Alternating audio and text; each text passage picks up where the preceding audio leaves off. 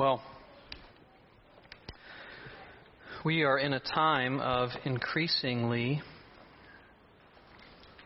geopolitical instability, wouldn't you say? I mean, just think of the recent events in Afghanistan. John just prayed for them. I appreciate that. If you asked anyone, I'd wager to say, on August the 1st, just a little over 1 month ago, if the Taliban would control Afghanistan as of August 15th, I'd have to say the answer would have been a resounding no. Yet that's just what happened. As Americans, this has many of us on both the right and the left unsettled, and for good reason. Our hasty exit left many Afghan allies stranded. What does that do for us the next time we need help as a country? Our hasty exit and swift fall has emboldened countries that we don't want to be emboldened. China and Russia are both aglow over this right now. And as I think about it, just thinking through history, ever since the fall of the Berlin Wall and the collapse of the Soviet Union, the world has experienced, at least comparatively speaking, thinking about the vast swath of human history, since the fall of the Berlin Wall, since the collapse of the Soviet Union, the world has experienced significant overall stability. And American diplomatic military influence has been a big part of that. But I think the bothersome question that's starting to come up is, might that be changing? Is the global scene shifting?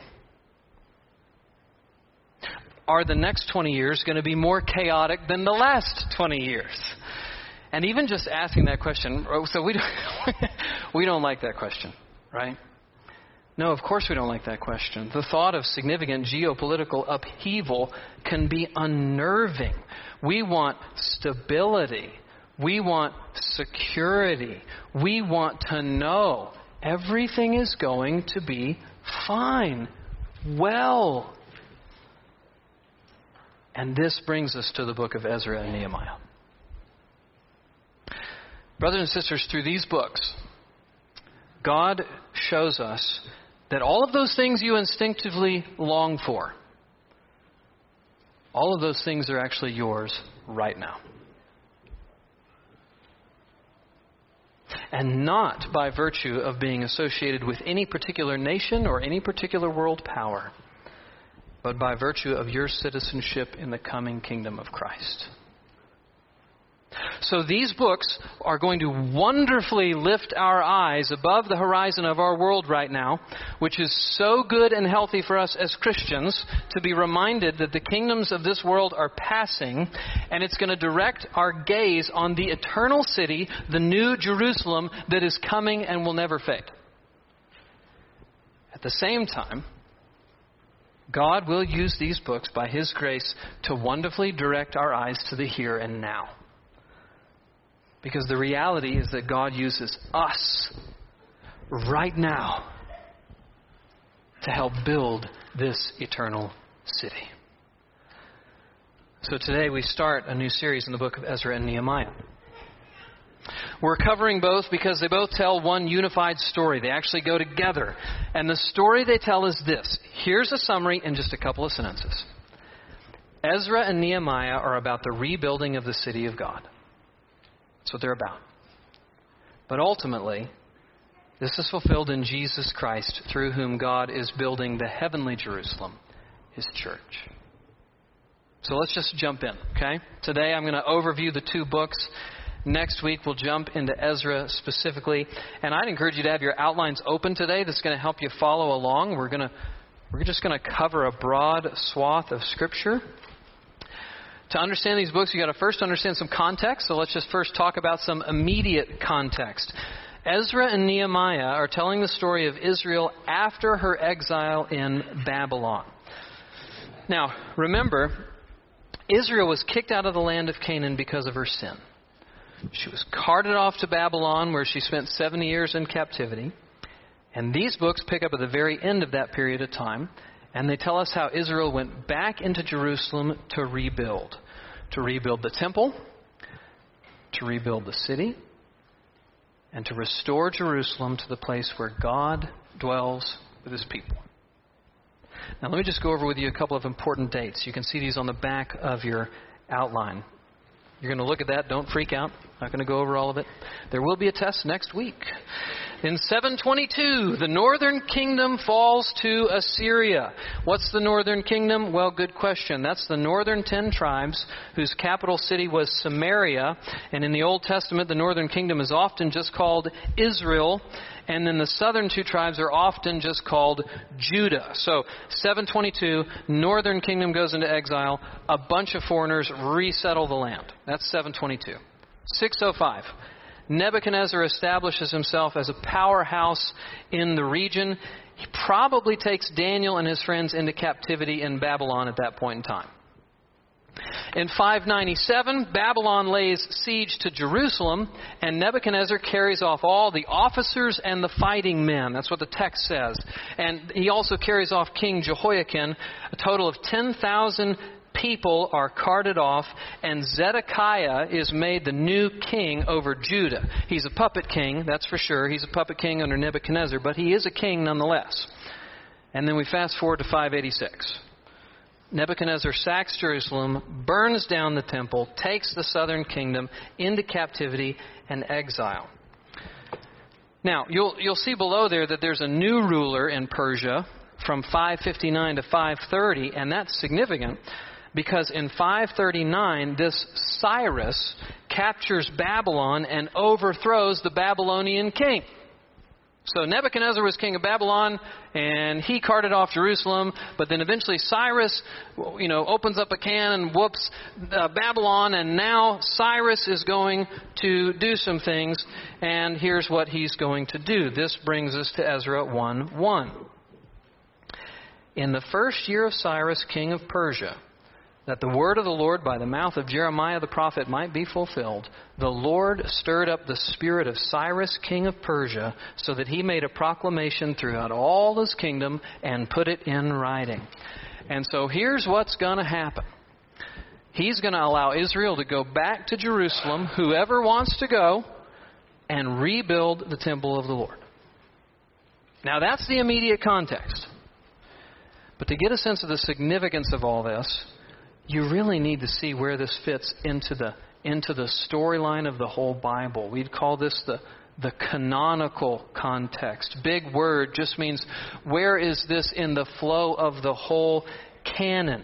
So I'm going to give you a short overview of everything in the Old Testament up to Ezra and Nehemiah. Going to have you out before 6. God created the world and everything in it in 6 days, and he rested on the 7th. That's Genesis. Now, mankind, Adam and Eve, was the crown jewel of his creation. I know most of you know that. He placed Adam and Eve in the Garden of Eden, and Scripture tells us this garden was incredible. It was beautiful. It was lush.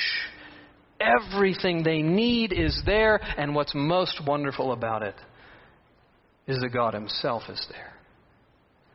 This is the place where God dwells with his people. He is with them, and they are with him. He is their God. It's very, very precious. But tragically, they rebel against his lordship. You know this too. He had given them his covenant in the form of a command. You shall not eat of any. You can eat of any tree in the fruit of the garden, save one. You got to keep yourselves from one. And Adam and Eve would not submit to that. When push came to shove, when tempted by the serpent, Adam and Eve showed themselves to be not covenant keepers, but covenant breakers. Not faithful to the Lord, faithless to the Lord. And so as a result, they're kicked out of the garden. So they're separated from God. God is holy. We learn this from Genesis. God is holy. He cannot abide sin. And so they're cast out of his presence. This beautiful picture of God dwelling with his people, it's been shattered. It's like a glass that's fallen off the table onto the floor and just breaks. And yet right after this tragedy, God makes a promise. In Genesis 3:15, he promises that one day a far-off descendant of Eve is going to come and restore everything that's been lost here. So sin and death have entered the world through the serpent's temptation, but one day there's going to be a descendant of Eve who's going to triumph over that serpent, meaning that the effects of sin are not going to have the last word. This is good news. God is one day going to again dwell with His people. One day they too will be together again in His special place. They will be His people. He will be their God. God's going to pick up the pieces and make all of this right. Reparo. That was a Harry Potter joke. You don't have to laugh.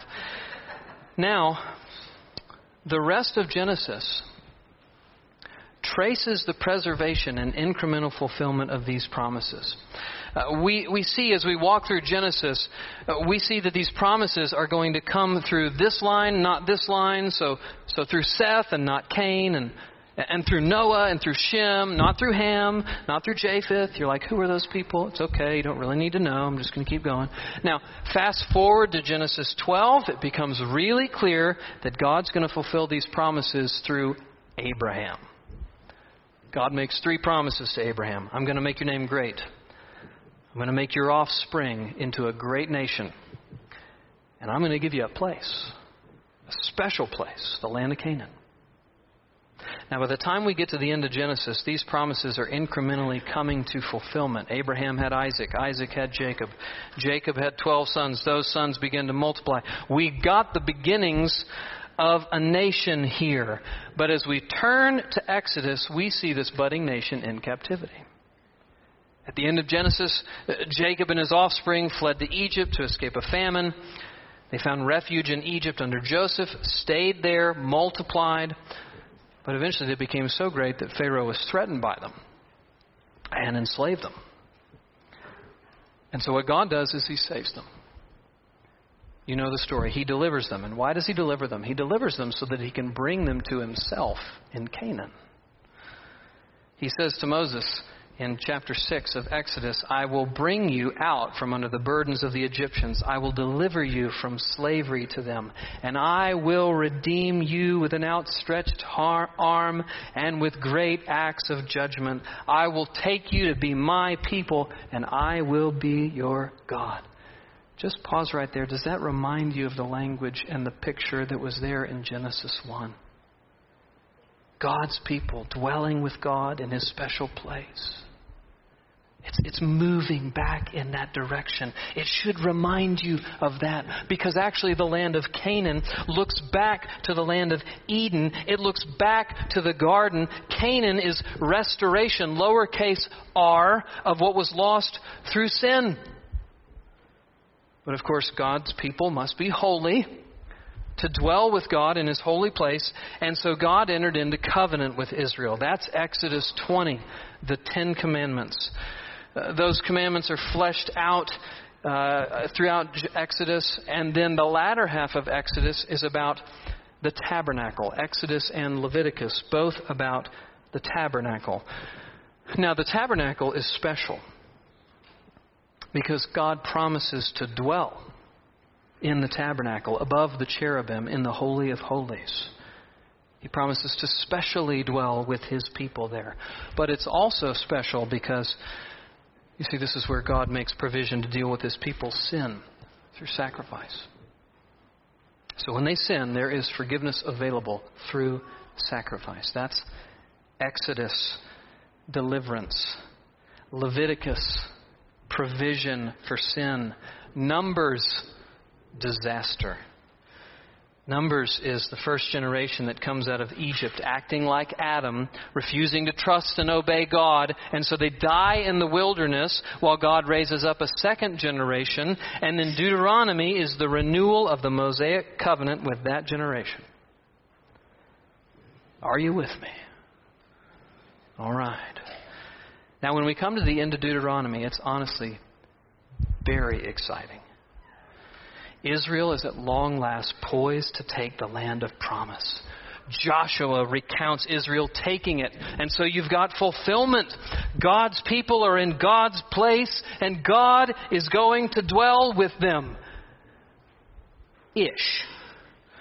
And I say ish because Judges recount that after Joshua died, Israel was faithful for a generation, but then they turned unfaithful. And so Judges tells this one story over and over again. People are like, when are you going to preach Judges? I don't know. When are you ready to hear the same story over and over again? It's like Groundhog Day. Israel's unfaithful. Judgment falls. God raises up a deliverer. Israel's faithful for a time, but then the cycle repeats. It's parenting. Oh. Now, we move into the time of the kings. Israel wants a king. God gives them a king. First Saul.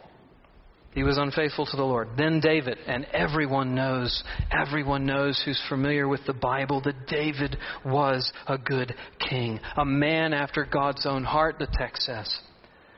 David ruled Israel with justice, with righteousness.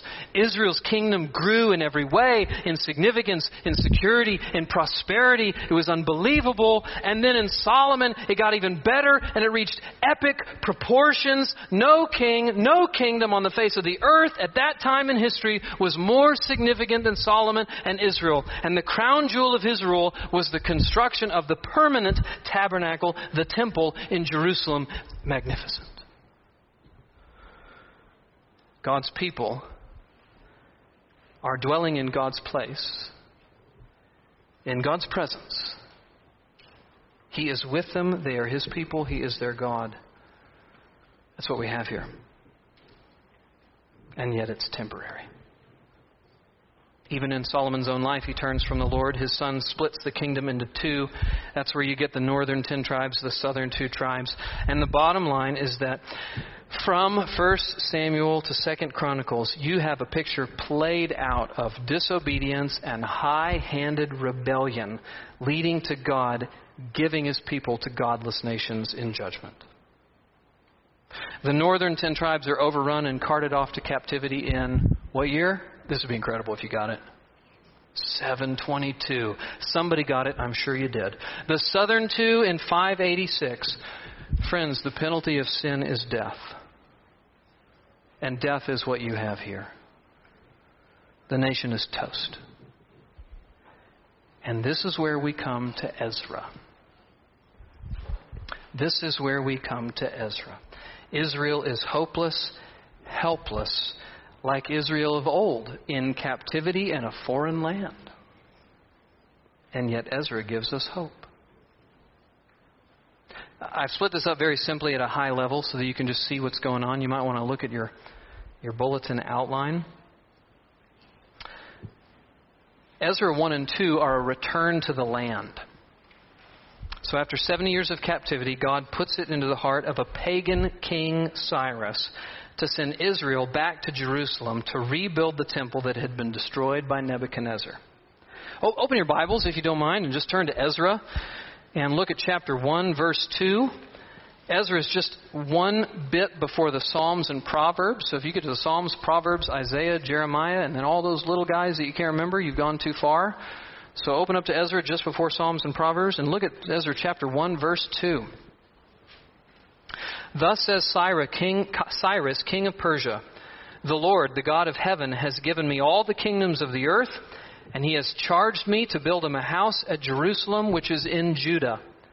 Whoever is among you of all His people, may His God be with him, and let him go up to Jerusalem, which is in Judah, and rebuild the house of the Lord, the God of Israel. He is the God who is in Jerusalem. This is unbelievable. You know what this is? It's a second Exodus. From slavery to freedom. God working through the heart of a pagan king to accomplish His will. So chapter 1 is the proclamation to go back and the provision for the temple out of the king's treasuries. Chapter 2 is a list of everybody who returned.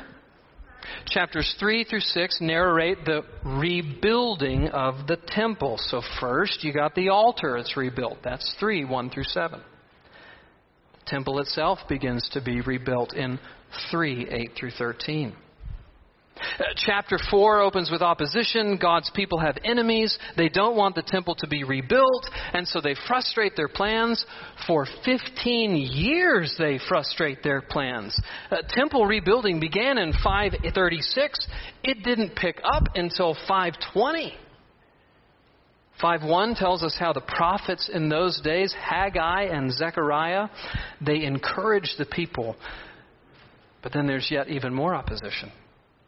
In 5:3, an enemy sends a letter to the current king named Darius, trying to get him to stop the building campaign. But to their dismay, instead of stopping it, he totally affirms it. And he says, don't get in the way. Let them build. In fact, give them everything they need to complete it. That's pretty awesome. Look at 6:14. And the elders of the Jews built and prospered through the prophesying of Haggai the prophet and Zechariah the son of Iddo. I'm in Ezra 6:14. They finished their building by the decree of the God of Israel and by the decree of Cyrus and Darius and Artaxerxes, king of Persia. And this house was finished on the 3rd day of the month of Adar in the 6th year of the reign of Darius the king.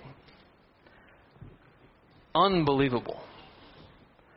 Israel has returned to the land, rebuilt the temple, and now it's time to restore the law. There's actually a big break time-wise between Ezra 6, which takes place in 516, and Ezra 7, which takes place in 458. Big time break. We don't know much about the intervening period, but what we do know is that according to chapter 7, King Artaxerxes sends Ezra from Babylon to Jerusalem with treasures and provision for the temple, and with the express purpose of establishing the law of the Lord in Jerusalem. Look at 7:25. And you, Ezra, according to the wisdom of your God that is in your hand, appoint magistrates and judges who may judge all the people in the province beyond the river, all such as know the laws of your God. And those who do not know them, you shall teach. Crazy. This is crazy, really. A pagan king making a decree for the law of God to be established and upheld in Jerusalem. So not only has Israel returned to the land, rebuilt the temple, the law has been restored. Those are all incredible things. But in 9 and 10, Ezra actually ends on a bit of a negative note. We see the ruin of sin. In Israel 9, Israel is confronted with their age-old problem, impurity. They've intermarried with the nations that don't follow and serve God. What's the problem with that? Well, it leads God's people away from God. That's a problem. It's faithlessness to His covenant that He made with them at Sinai. It's faithlessness like this that resulted in their captivity to Babylon in the first place. And now, this has just happened, and now they're going after it again. This is not good. Now, praise God, the people confess and repent in 10. But this is just a little foretaste that this restoration that we see in Ezra, this isn't going to last. So, what's Ezra about? Just kind of come back up for air. Return to the land, second Exodus, rebuild the temple, restore the law, ruin of sin. That's what Ezra's about. And Nehemiah is actually much the same, but from just a slightly different angle. The focus in Ezra is rebuilding Jerusalem's temple. The focus in Nehemiah is rebuilding Jerusalem's walls. And so just like in Ezra, there's a return to the land. So you got the same thing in Nehemiah. Nehemiah 1 and 2 recounts Nehemiah's lament that Israel's walls are broken down. His subsequent prayer to God, and his plea to the king to send him there. If it pleases the king, and if your servant has found favor in your sight, send me to Judah, to the city of my father's graves, that I may rebuild it. 2:5. And the king does.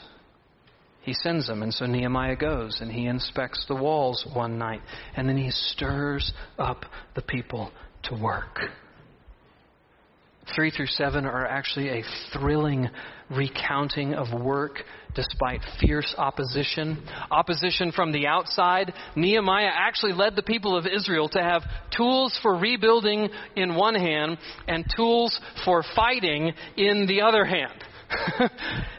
And so there's not only opposition from outside, there's opposition from inside, and Nehemiah has to deal with the covenant community's gross injustices towards one another. This is a threat to the community as well. But eventually the wall is completed. 6:15 says, "So the wall was finished on the 25th day of the month Elul in 52 days. And when all our enemies heard of it, all the nations around us were afraid, and they fell greatly in their own esteem, for they perceived, rightly, that the work had been accomplished with the help of our God." So again, there's a return to the land. There's rebuilding the city. And next, there's the restoration of the people of God. This is just a beautiful section of Scripture. So in 7, we've got a list of all the exiles that returned. In 8 through 10, the law is read. It's explained. It's understood. And the people of God renew the covenant. They hear the Word of God. They respond to the Word of God. They pledge to follow the Word of God. Beautiful. And then in 11 and 12, it shows us how the city is indwelt. It's filled up. And the walls are dedicated. Just throw your eyes on 12:27. Throw your eyes on 12:27. At the dedication of the wall of Jerusalem, they sought the Levites in all their places to bring them to Jerusalem to celebrate the dedication with gladness, with thanksgiving, and with singing, with cymbals, harps, and lyres. Verse 43. "And they offered great sacrifices that day and rejoiced, for God had made them to rejoice with great joy. The women and children also rejoiced, and the joy of Jerusalem was heard far away." This is incredible. Jerusalem has been rebuilt. Not only the temple, Ezra, but also the city's walls, Nehemiah. And I hope that you see in the storyline of Scripture what this is. It's God's people dwelling with God in God's special place. But just like Ezra, Nehemiah too ends on a bit of a negative note. We've got a Debbie Downer that keeps coming in our midst, friends. We see the ruin of sin again. Nehemiah has to deal with neglect of the offerings in 13:10, Sabbath breaking in 13:15, which is not a light matter, and intermarriage again, which is a huge deal in 13:23. So what do we have? We have the sense that this cannot be all there is.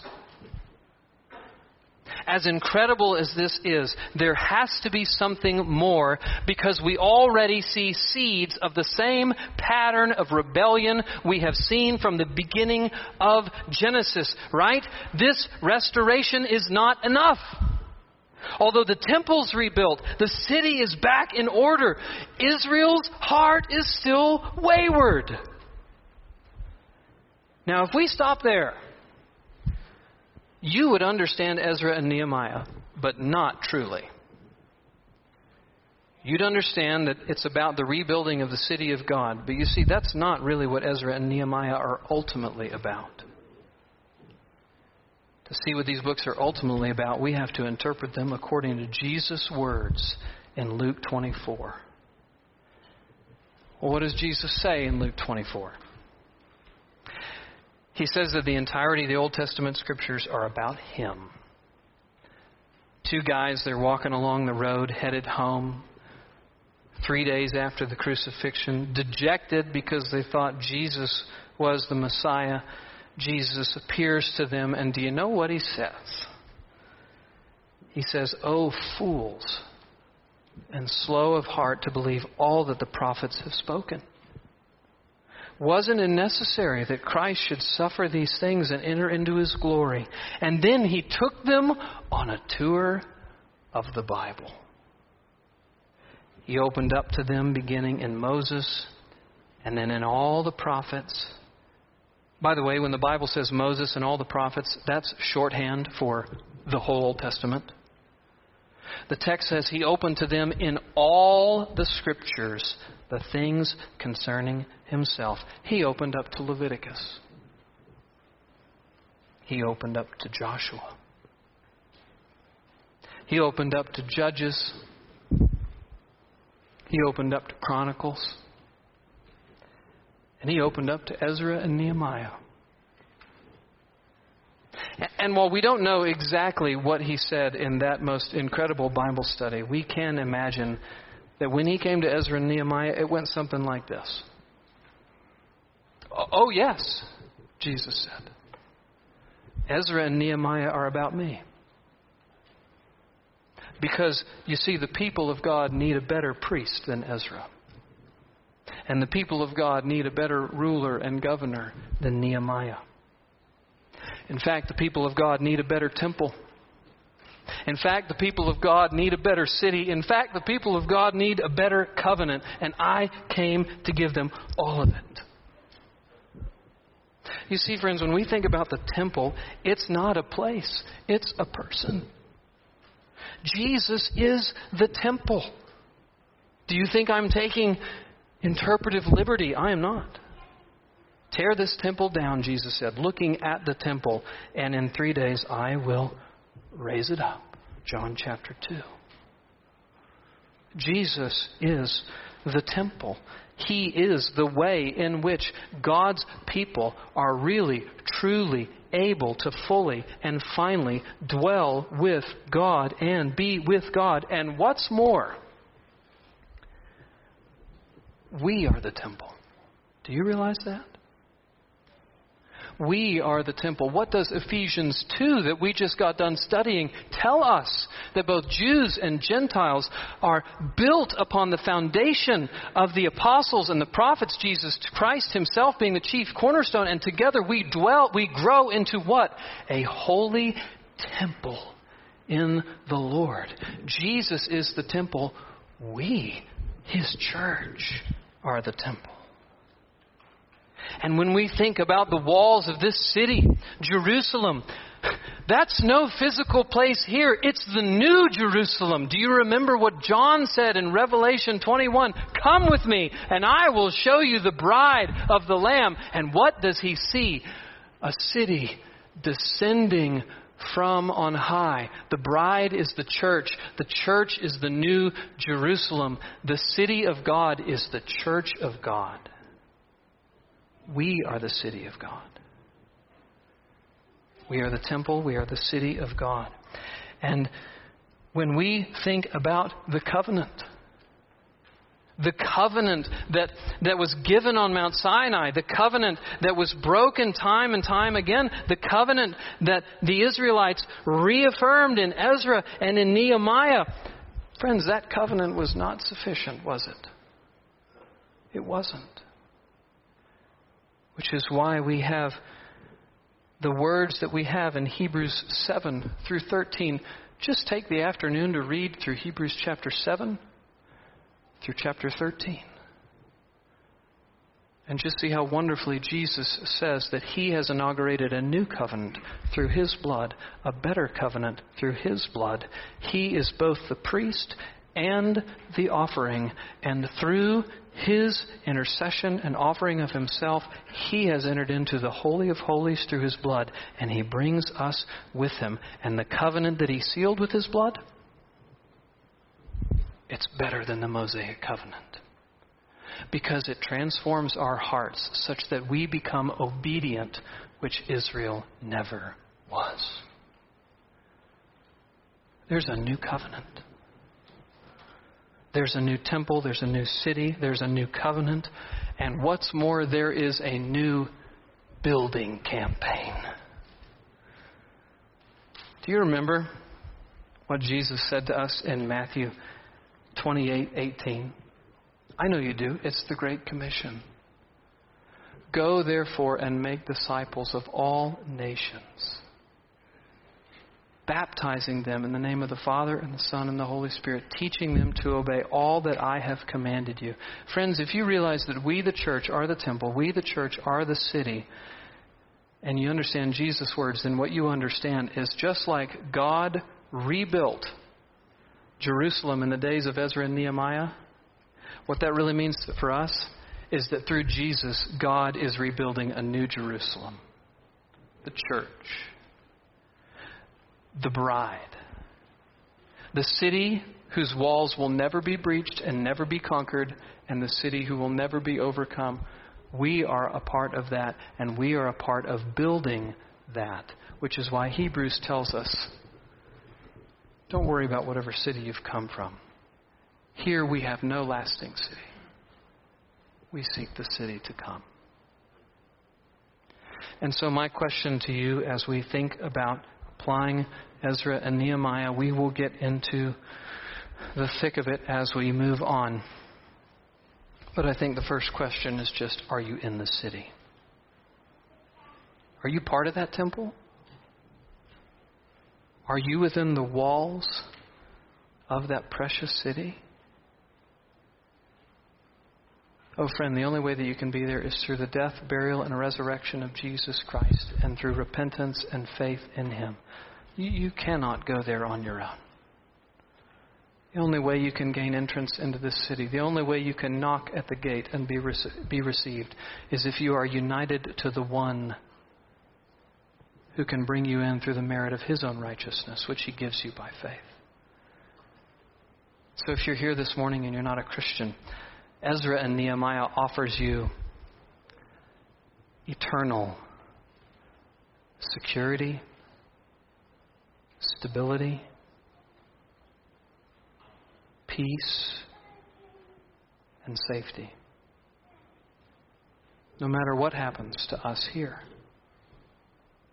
no matter what geopolitical machinations take place moving forward, all of these things are yours if you come into the city through faith in Jesus Christ. So if you're not a Christian, I want to invite you to come. Come into the city. Trust in Jesus Christ.